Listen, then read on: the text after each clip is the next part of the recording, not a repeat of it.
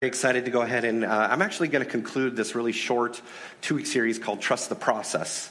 And last week was a really tough message for me to deliver because it was very personal about where God has me in my journey and what's God doing in my life. And nothing's changed since last week. I still don't know what he's doing in my life, but I'm trusting him. And as part of that trusting, I'm digging into his word. Many of you have joined us on our Bible app reading plan. We've got 2 days left after today to do that. It's been really, really cool to see you guys interact with us through that Bible app. You read a devotion, you read some scripture, and then there's a spot for interaction and comments and prayer requests. And that's been really, really fun to see your responses and see what God's doing in your life. And if you missed it, you can hop on now. No one, it's never a bad time to jump in and start doing a Bible reading, right? That's part of the deal. So it's been really fun to trust the process and be on this journey of prayer and fasting together. Jody and I have done sugar, and we are counting down the days till Thursday because we're going on vacation, and then we get sugar again, and that's probably not good for me, but I'm excited for it. And I've noticed, right, it's amazing how many things have sugar in them, but then on top of it, how hungry I am all the time because I'm not eating all these filler things. And I wish I could say I've lost weight, but I probably haven't because I just eat all the time now because I'm hungry. But the fasting journey has been really good. It's not been without difficulty, and it's been tough. And I know that I've had some opposition to what God's wanting to speak to me, but I'm trusting the process. So last week, if you weren't here, I just want to recap for a minute. We talked about a man named Joseph, who's a pretty big deal in the Bible, and he dreamed dreams, right? He was Joseph the dreamer. He had a coat of many colors, and I won't rehash his whole story, but God gave him a destination, what God was going to do in his life, and it took years and years and almost his whole lifetime to see that come to fruition, to see what God would do. And we saw some things in Joseph's life that we could apply to ours when it comes to trusting the process. And just to recap those really quick, is that God will give us a vision, but it will rarely occur the way we think it will. It's often way different. There will be people who tell us it won't happen or be naysayers in our life. There will be obstacles that happen because life happens, right? No matter what we do, life happens. And then the fourth and final thing we see in Joseph's life is that it will always occur the way God envisions it to occur. Not the way we do, but the way he does. God is the giver of dreams, and he's the one who knows how they're going to work out. All right? So that was last week. So this week I really wanted to jump into the practicality behind trusting the process. Because it's one thing to say, guys, just trust the process. It's another to be like, well, how do you do that? What does that actually mean? How do we put flesh on those bones, right? How do we do all of that? So how do we do that? Well, there's another Bible story that gives us some insight into that. And I want to talk a little bit about the life of a man named David today. And we're gonna pull some things out of David's life that lay things out very practically for us. So how many of you are familiar with David and Goliath? Right? One of the greatest Bible stories of all time, right? Little boy throwing rocks at a giant, and God overcomes a giant. It's this incredible picture.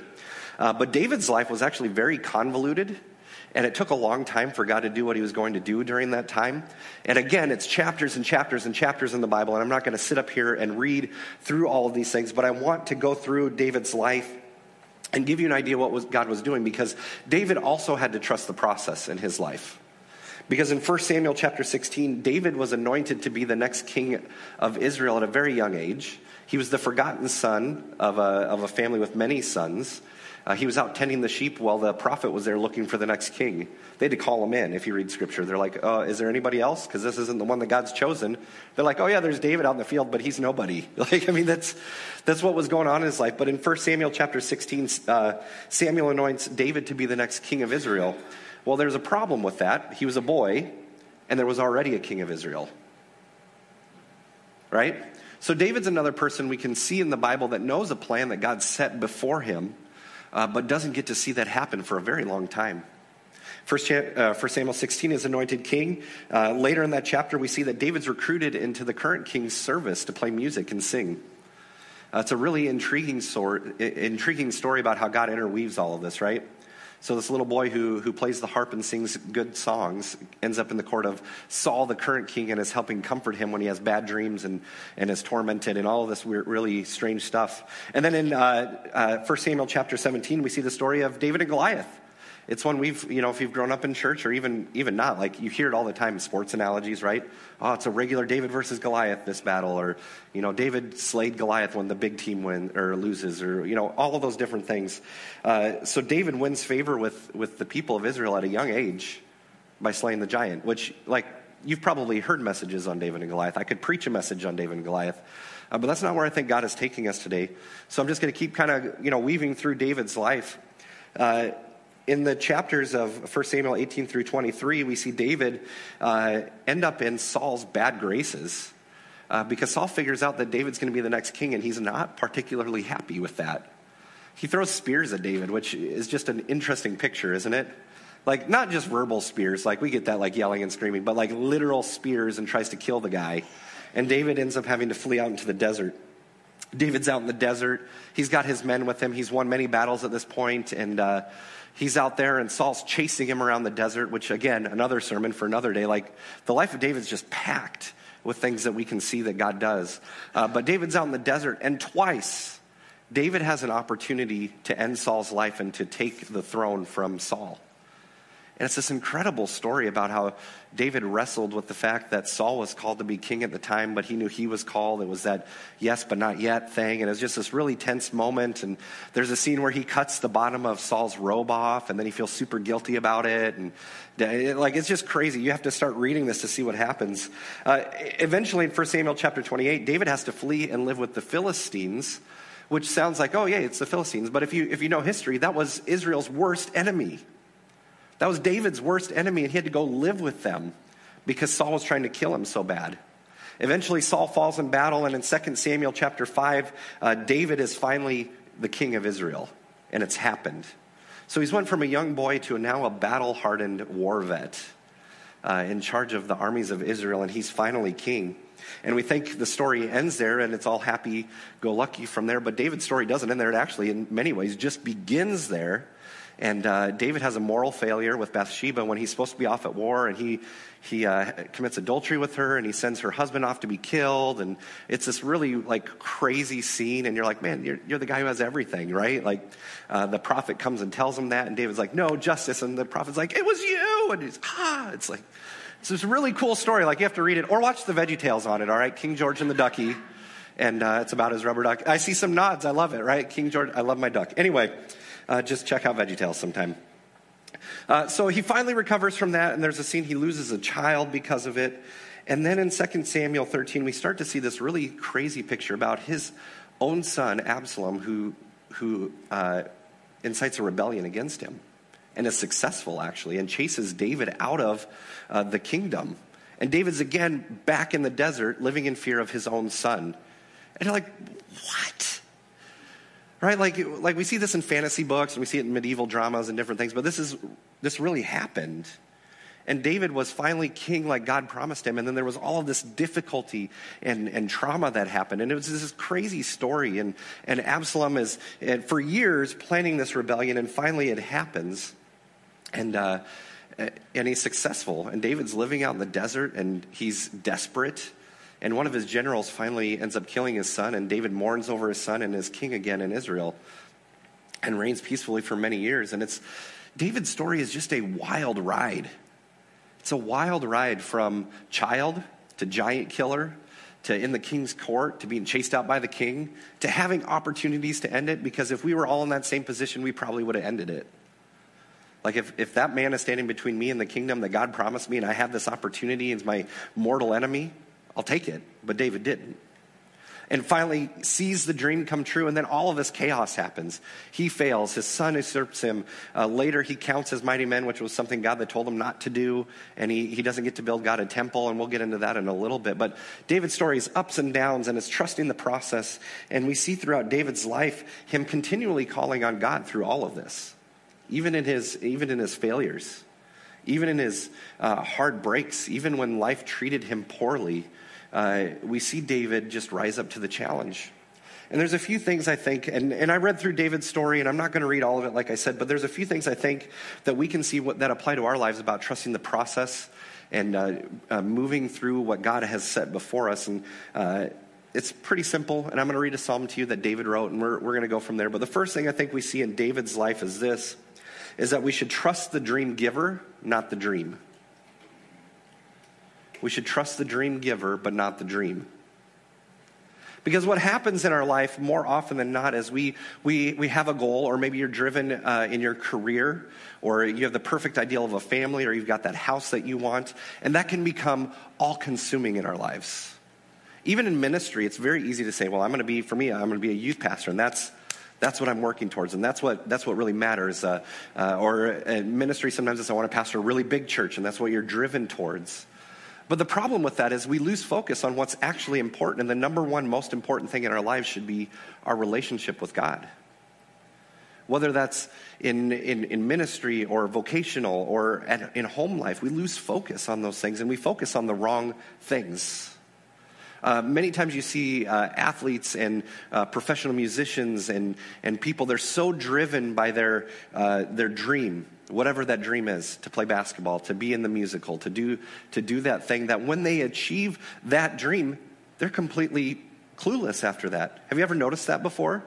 You see it actually happen in professional athletes all the time. They achieve that dream and then they just kind of wander because they don't know what's next. They don't have a clue because they've focused so long on the dream, they've kind of lost the big picture. People I can think of just off the cuff that struggle with that. I mean, Michael Jordan was super competitive. He talks about it all the time in interviews still today. And when basketball was taken out of the picture, he struggled. Tiger Woods, ultra competitor. When he was injured and had family problems and he lost his focus, he didn't know what to do. You see it time and time again in our lives, and we can even see that happen in us. We can be so consumed by the dream, even that God gave us, that we lose focus on the most important thing, and that's the dream giver. People let us down. We let ourselves down. And we think achieving certain things will make us feel complete and satisfied. And for a moment, they do. And then after that moment's passed, we don't know what's next. It's because we've misplaced our hope and trust. And our hope and trust need to come from God. We can only find that in God. David actually knew this. Even for all of his ups and downs, he knew this. And I want to read you a psalm that David wrote when he was in the desert. It's Psalm 63. And we're going to read the whole thing. And I just want to remind you of what the picture is when we read this, because it's very poetic. I mean, David was a poet. He was a songwriter. He understood that. But when you understand his circumstances, the picture makes a lot more sense. So this psalm was written one of the two times that David was out wandering in the desert. We don't know if it's when his son was chasing him or if it was when Saul was chasing him, but it was one of the two times he was out wandering in the desert. He was hiding. He was living in caves. He was living day by day, kind of in fear, hoping that nothing bad would happen. And we pick up the story there, and I just need to turn to it here real quick. But Psalm 63, it'll be on the screen behind me. And it's a shorter psalm, so we're going to read it in its entirety as soon as I can get there. Okay, never mind. We're just going to read it from the screen. All right. You, God, are my God. Earnestly I seek you. I thirst for you. My whole being longs for you in a dry and parched land where there is no water. All right, we can read that at face value and understand the picture, but David's living in a desert right now, right? So that's very vivid imagery for him because he's hungry and he's thirsty. He's living in a desert. And even in the middle of this desert, he's saying, I hunger and thirst for you. And he goes on to say this, I have seen you in the sanctuary and beheld your power and your glory. In that line, he's saying, I've seen you at your best. I know what it's like at your best, and now I'm in the desert. Have you ever been in the desert? In a spiritual desert or an emotional desert, and felt just completely and utterly alone and tired and hungry and thirsty, and you just don't know what God's doing? That's where David was at. All right, let's keep reading. He says this, because your love is better than life, my lips will glorify you. I will praise you as long as I live, and in your name I will lift up my hands. I will be fully satisfied as with the richest of foods. With singing lips, my mouth will praise you. In this section, we see that David is choosing to find satisfaction and purpose in God, even though he doesn't feel it in the desert. To me, this was a very powerful picture, and we'll read on and finish out the chapter here in just a second, but understanding the context, right? He's running for his life. He's living in a desert. He's living day by day, and still the man chooses to glorify God. He's choosing to say, I'm hungry, I'm thirsty for you. I find belonging only in you. My lips will ever glorify you. It's vivid imagery, isn't it? When you know that he was in a desert and he's using the things around you. That's what the best poets do, right? Best songwriters, they use life experience to express their feelings. But here we see that it's important to him, that choosing to worship God is still of the utmost importance. So moving on to the next section. On my bed I remember you. I think of you through the watches of the night because you are my help. I sing in the shadow of your wings. I cling to you. Your right hand upholds me. In that section, we really, really see David desperately holding on to God, right? We see him saying, I cling to you. That's powerful imagery, right? Like if you have kids or you've been around kids, what do they do when they're scared? They cling to you.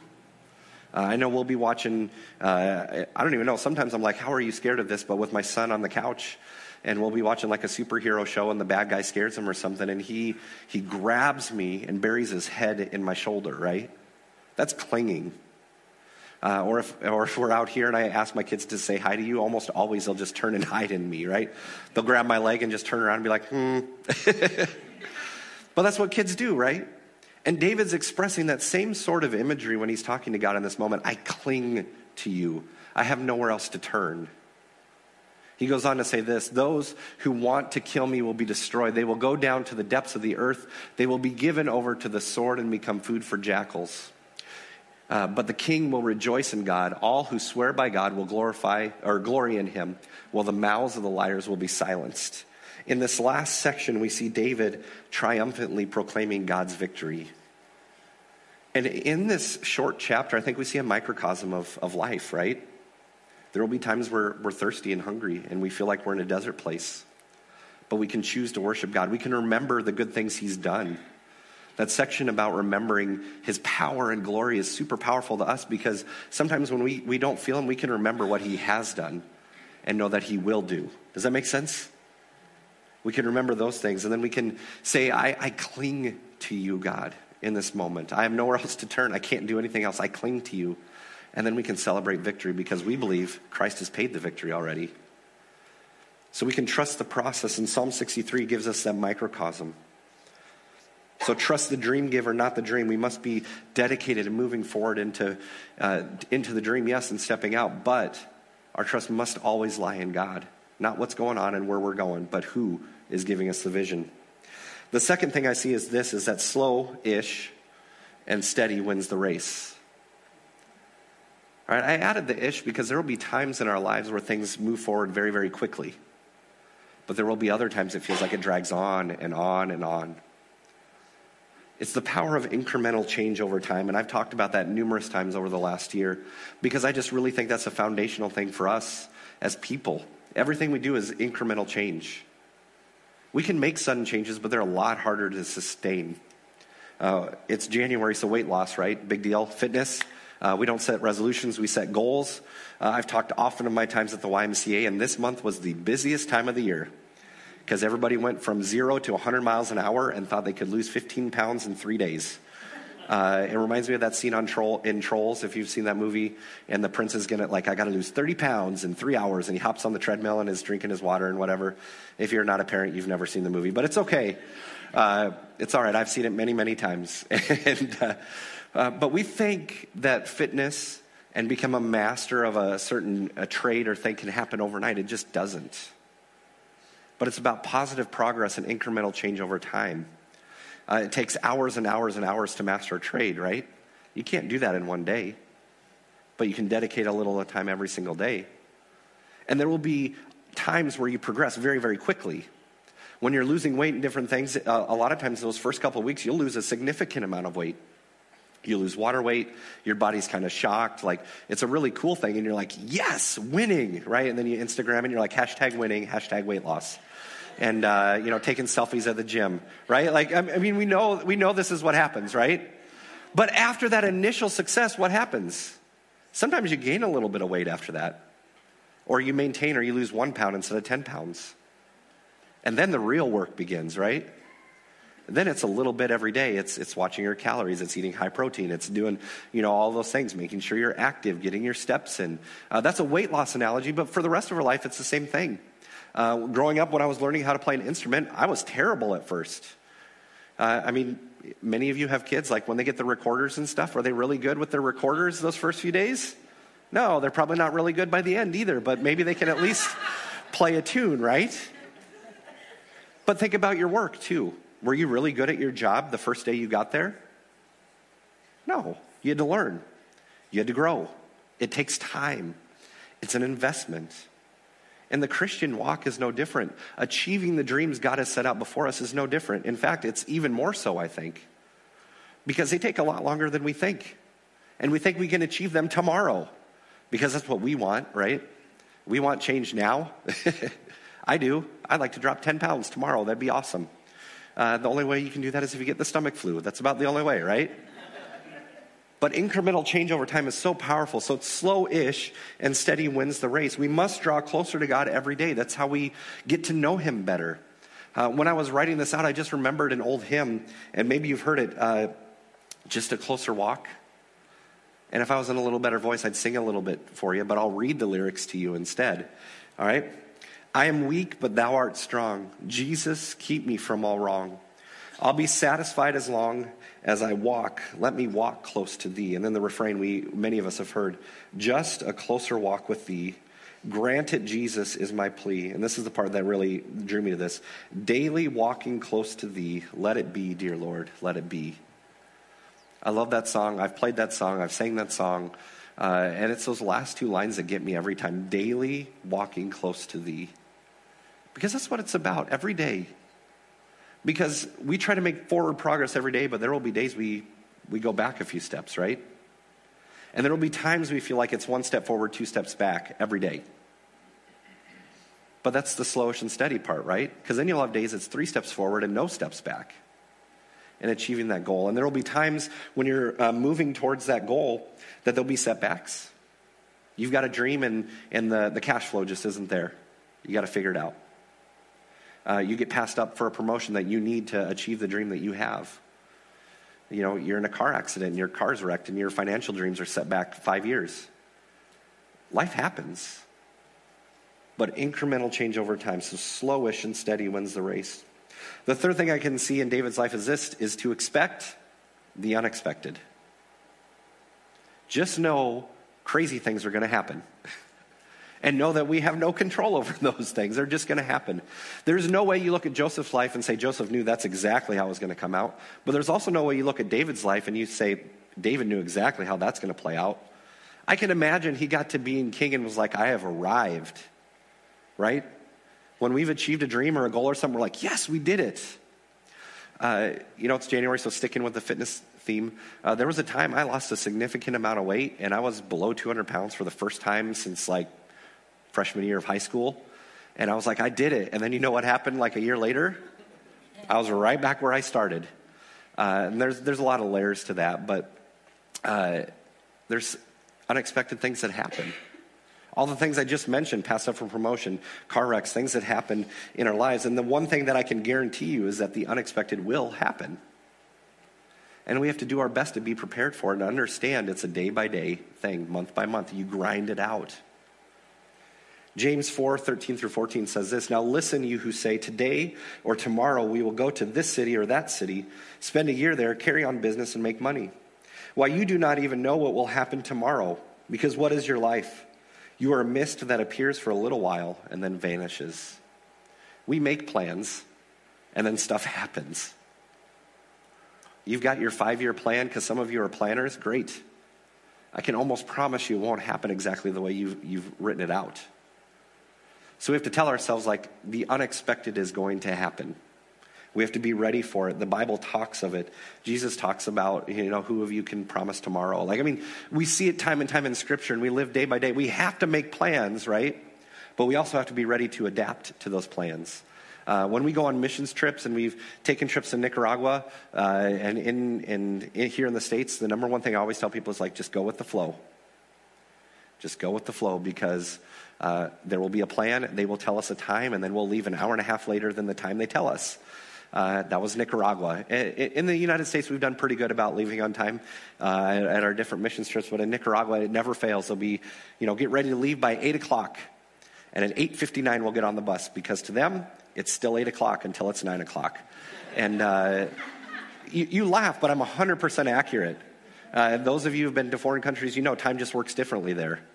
And, Central America, it's 8 o'clock until it's 9 o'clock. But other countries, it's just, we say church starts at this time, but it'll start when everybody gets there.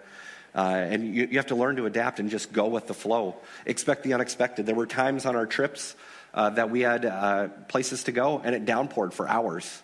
And we ended up stuck in a church for a little while, watching the rain and the road wash out from underneath our bus, which was just crazy, by the way. It rained so hard the entire road just kind of disappeared. And we had to wait it out. But we have to expect the unexpected. And that first year I went to Nicaragua way back in the day with our students, I was so frustrated when things didn't go according to the plan that the missionary had laid out for us. I had to learn, too, to expect the unexpected and go with the flow. And that was on the missions field, but our lives is the same thing. Have a plan, but go with the flow. Expect the unexpected. The fourth thing I see in David's life is that teamwork makes the dream work. Teamwork makes the dream work. And that's a little play on words, right? Like in motivational things, and maybe your bosses have always said, teamwork makes the dream work. I worked at a pizza ranch back in the day. That was my very first job. And my boss was amazing. I learned a lot of really good things from him, and he had a couple of sayings. The first one was, if you have time to lean, you have time to clean. And I hated that saying, because that's when he'd walk in the kitchen and bust us all for standing around and talking. And we'd be like, yes, Roger. And we'd go and pretend to clean something really, really well. The area that was already clean really, really well. Anyway, but the other one, he'd always say, teamwork makes the dream work. And I just augmented a little bit to say teamwork makes the dream work. Because it's important to know that the dreams God gave you are for you, but there are other people that will help you achieve those. As a church family, we owe it to each other to help each other achieve the dreams that God has laid out for us. My heart for this church is that we work as a team, as the body of Christ. And if you have a dream and there's something I can do to help you, I want to help you do that. Maybe I can't give to you financially, but I can be an encourager. Maybe you can't help financially, but you could give some advice because you have an expertise in the field that somebody's looking to get into. There are so many different ways that we can help each other out. And Scripture makes it clear. Ecclesiastes talks about how two are better than one. Hebrews 10, verses 24 through 25 say this, and let us consider how we may spur one another on toward love and good deeds. I love that word spur on, by the way, right? Because sometimes it means you have to poke somebody a little bit. All right? Spur one another toward love and good deeds, not giving up on meeting together as some are in the habit of doing, but encouraging one another, and all the more as you see the day approaching. The day is the day of Christ that the writer's referencing there. But you think of the picture of a spur, right? A spur is used in horseback riding, and I'm no expert, but I know a spur is used to poke a little bit to give a little direction when needed, and a little bit of a when the horse needs it, right? If you think about our lives, sometimes we need somebody to just give us a little poke and say, get going, get moving. My wife does that to me often. And sometimes it's a literal poke with her finger telling me to get out of the way and get moving. Hi, Jody, I love you. She's running Pro Presenter. But the reality is sometimes you need somebody to talk to you. I shared my story last week about the journey that God's had me on. And there was a couple of years in high school that I knew I was called to be a youth pastor, that God had been calling me to students. And I was trying to compromise with God about what that looked like. And I was going to be a band teacher. And this is not a knock at all against band or choir. I love band and choir. But that's not what God had planned for me. And I still remember to this day, this conversation. And we had a missionary come to our church, and my dad's the pastor. And when you're the pastor of a poor, small church, you know one thing. When Dad brings in a missionary, you get to go out to eat because the church always takes the missionary out to eat. And we always loved when Dad brought missionaries in because we got to go eat somewhere good. We were pretty poor, and so eating out was a novelty, and we never got to go places like we did when we took the missionary out. Because you want to treat missionaries right. So we did, and we were actually at the Pizza Ranch of all places. And I love the Pizza Ranch, and the Pizza Ranch loved me a lot. And I gained a lot of weight working there, but that's a different story. We were there with these missionaries, and they were asking me, I was 17 or 18, and either entering my senior year or in my senior year, and they're like, so what are you going to do? I said, oh, well, I feel called to work with students, and I think I'm going to go to this other school, and I'm going to pursue a music major degree, but I'm also going to get a degree in ministry. And I still remember the look the lady gave me, the wife of the missionary. They were both missionaries, the woman missionary of the two. And she looks at me and says, well, why are you doing that? If you're called to students, you should go to this other school and get a degree in youth ministry. And I remember to this day, that was like a slap in the face. Because I knew what I was called to do, and I knew what God had set out before me, and I was compromising with God and wanting to do my own thing and pursue the dream God gave me in my own way. And this person came and poked me and said, you're going the wrong way. And that radically changed the course of my life. I went to North Central instead of going to, in Missouri is where I was going to go. And I got a degree in youth ministry, and I met my wife there, and we started working in a church. And as I'm not going to recap all of last week, but that set us on the place to be here right now. And it was one conversation that spurred me in the right direction because I was veering from what God had. So we can be that to each other. Teamwork makes the dream work because sometimes we need correction, sometimes we need encouragement, and sometimes we just need moral support. Keep doing the thing that God's laid out before you. So that's one of the things we see. And then the final thing I think we see in the life of David is that we also need to leave a legacy of obedience. We need to leave a legacy of obedience. David accomplished many, many things, but I think his greatest accomplishment is when he's referred to in Scripture as a man after God's own heart. And he instilled that in many of his sons, not all of them, but many of his sons. And Solomon picked up that mantle and ran with it. One of David's lifelong dreams was to build a temple for God, and God said, no, your son will. And Solomon took that mantle and ran with it. And it was out of obedience to God, and that was found in his dad. He learned that from his dad. As a parent, I want to leave a legacy for my kids. And it doesn't have to be a legacy of success, but it does need to be a legacy of obedience. When we set out to achieve dreams and visions and things that God's given us, we won't always be met with success every turn of the way. We will have failures, and it's how we overcome those and how we're obedient. Psalm 112, 1-2 says this, praise the Lord, blessed are those who fear the Lord, who find great delight in his commandments. Their children will be mighty in the land. The generation of the upright will be blessed. I want to leave first and foremost a legacy of obedience to my kids. Not just setting out and doing what God said, but being obedient to God, period. In every aspect of my life. At home, at work, out in the community. And I want to see God work through my children and through my family. Because sometimes, and this is the tricky part, sometimes God will give you a dream that you will never achieve, but your kids might. Or your spiritual kids might. And it's incredible how God works through generations. And you see it in Scripture. But one of the best examples is through a man named Jonathan Edwards. Anybody ever heard of Jonathan Edwards before? Oh, awesome. He's an intriguing study. In the 1700s, he was a pastor of a church, and he preached a message called Sinners in the Hand of an Angry God. Have you heard that one before? If you haven't, it's literally where the phrase fire and brimstone comes from. Is from that message and from that person. And he read a just scalding rebuke to his congregation. And when I say read, like I preach to you, and most of it's up here, I've got some notes to guide me.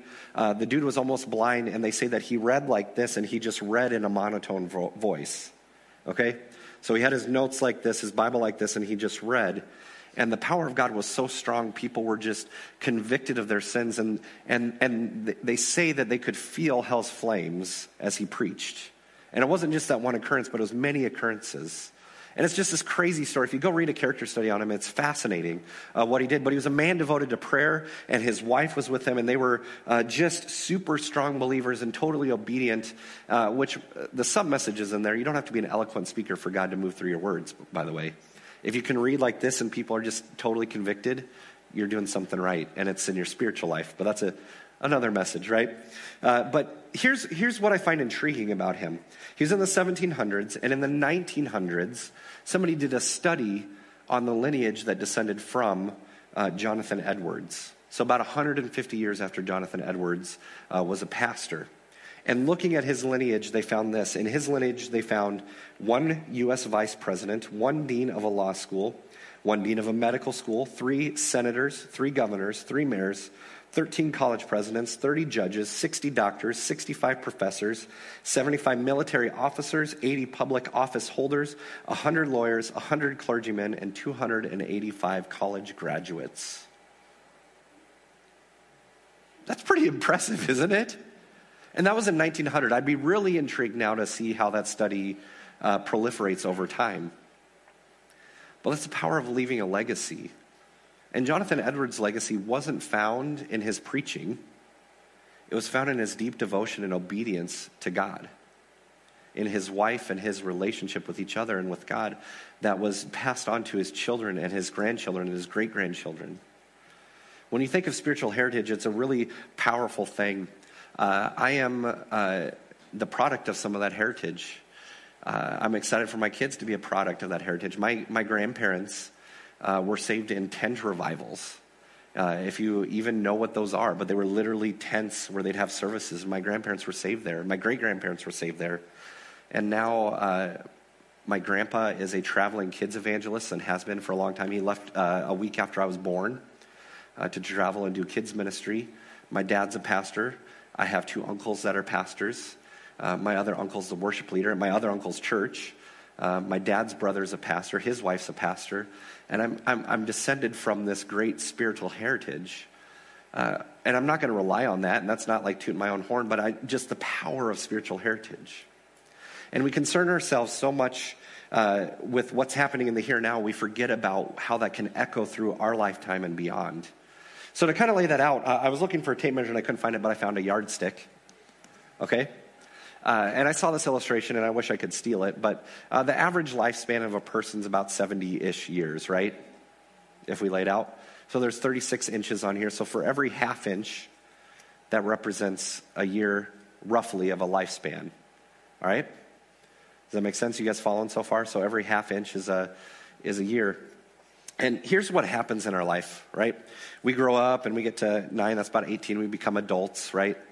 And in this season of teenager and young adulthood and all of those things, there will often be times where we have a 6-month to a year span where things are really, really bad.